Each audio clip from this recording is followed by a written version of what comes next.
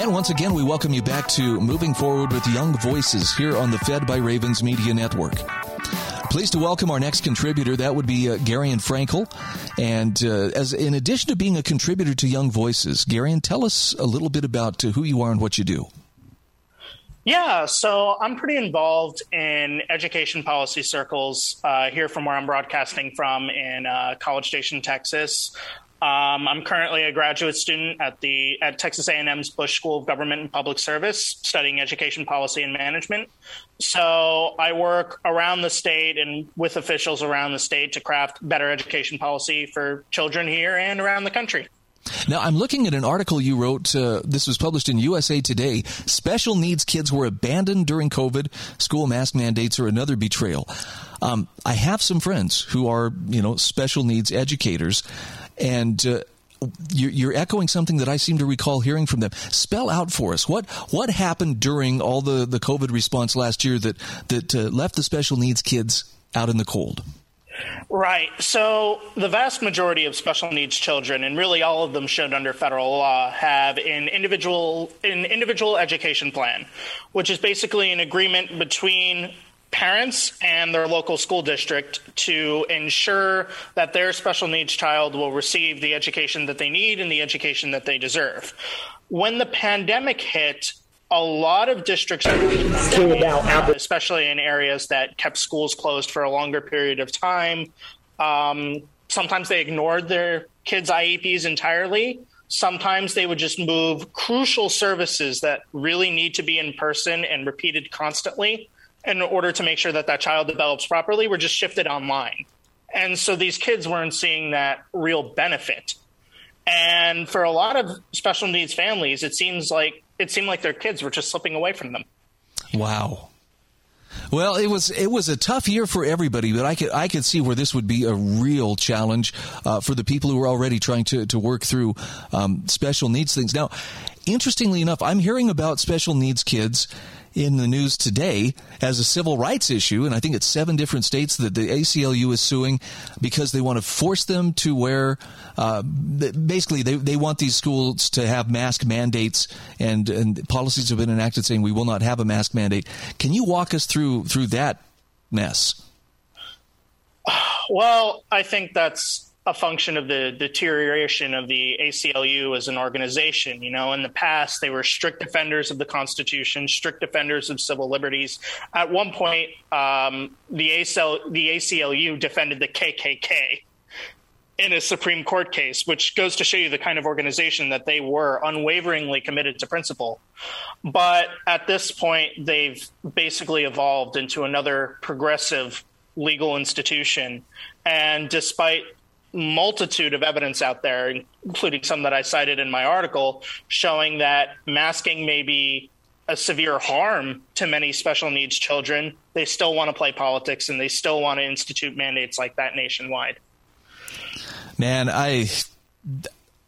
I'll just say it. I'm not a person who wants to wear a mask. If somebody else feels better about it, if they feel safe with it, I'm not going to criticize them. They can do that, but I do not like being forced. And so it's been interesting to see all of this back and forth where the school boards and the classrooms and the schools themselves becoming battlegrounds.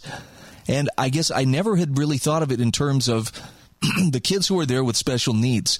There are already some extraordinary circumstances there, but I never considered how the one-size-fits-all approach might really, throw their world into turmoil. Absolutely.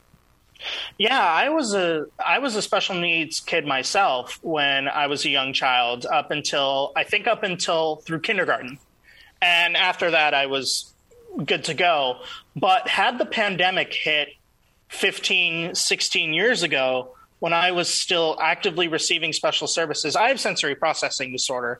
It's also called sensory integration dysfunction. So my nervous system doesn't quite process signals the way it should.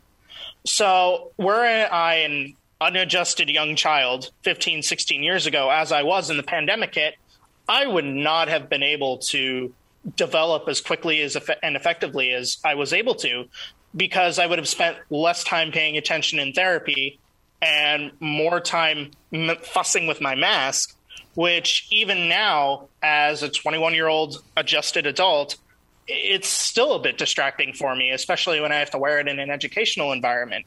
So I can't imagine what families with children who require more severe and intense services than what I needed as a young child are going through right now. I feel for any parent who has to travel with either young children or with special needs children because of the rigidness in a lot of the airlines. I mean, they will turn the plane around and land it at the nearest airport and remove you from the flight. They're just... Oh, it's unimaginable. There seems to be an inflexibility here or accommodation. And I'm not sure where that's coming from. Any thoughts on your part? Why is it that these rules have to be followed so strictly? There can be no allowance. Well, I think from a cultural perspective, there's a growing inclination towards conformity. You know, there's this intrinsic American spirit of independence and inclusion, and we can make anybody feel at home and welcome here in the United States. And I'm not seeing quite as much as that these days, especially since the pandemic started. There's this increasing authoritarianism sort of creeping into the American public that very much mandates do this, do that in this inflexible, unwavering manner. And I don't think that's healthy for civil society. No, I would agree. I would agree. So how do we get back what we need to get back? Well, I think parents and families around the country are already doing a very good job because this effort really does start at the school system. It's the schools that develop the mindsets and the knowledge and the abilities of the next generation. So I think the parents that are now more involved in their children's education, attending these school board meetings, rallying for causes and changes that they believe in, I think that the change that will shift us more towards liberty starts there. And I think South Lake, Texas, for example, is a very good example of that, where parent-driven efforts overhauled their school board and replaced it with one that's a bit more liberty-minded. Wow. I mean, look, I'm starting to see some pushback in the media right now about parents showing up at school board meetings and being outspoken and disagreeing. And it's, you know, they use words, they're unruly, a mob, you know, angry, shouting, you know, but a lot of these parents aren't feeling heard, or they're being dismissed by school boards that, for whatever reason, feel like, hey, we don't answer to you. You know, we answer to whoever, you know, cuts us the check.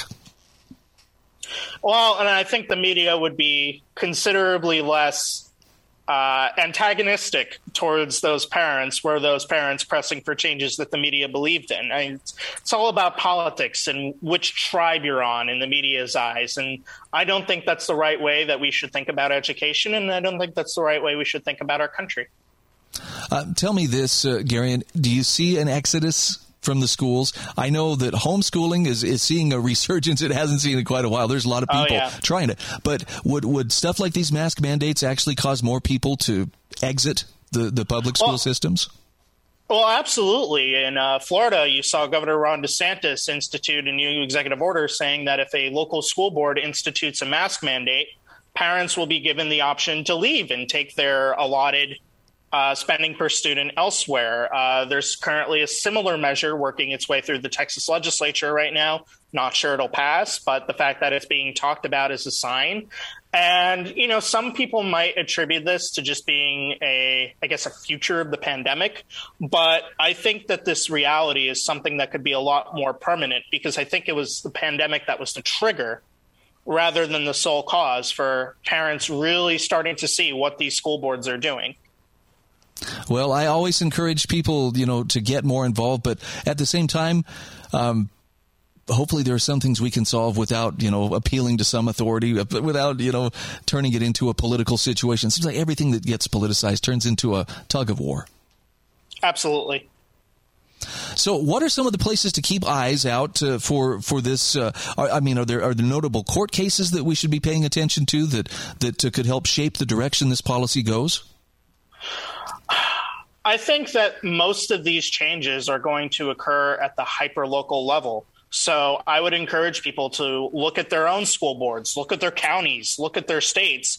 I don't really see a lot of movement on this front at the federal level, and it's not just because of the the Democratic control of both the House, the Senate, and the presidency. I just think that this is a movement that is starting at the base level to begin with and working its way up.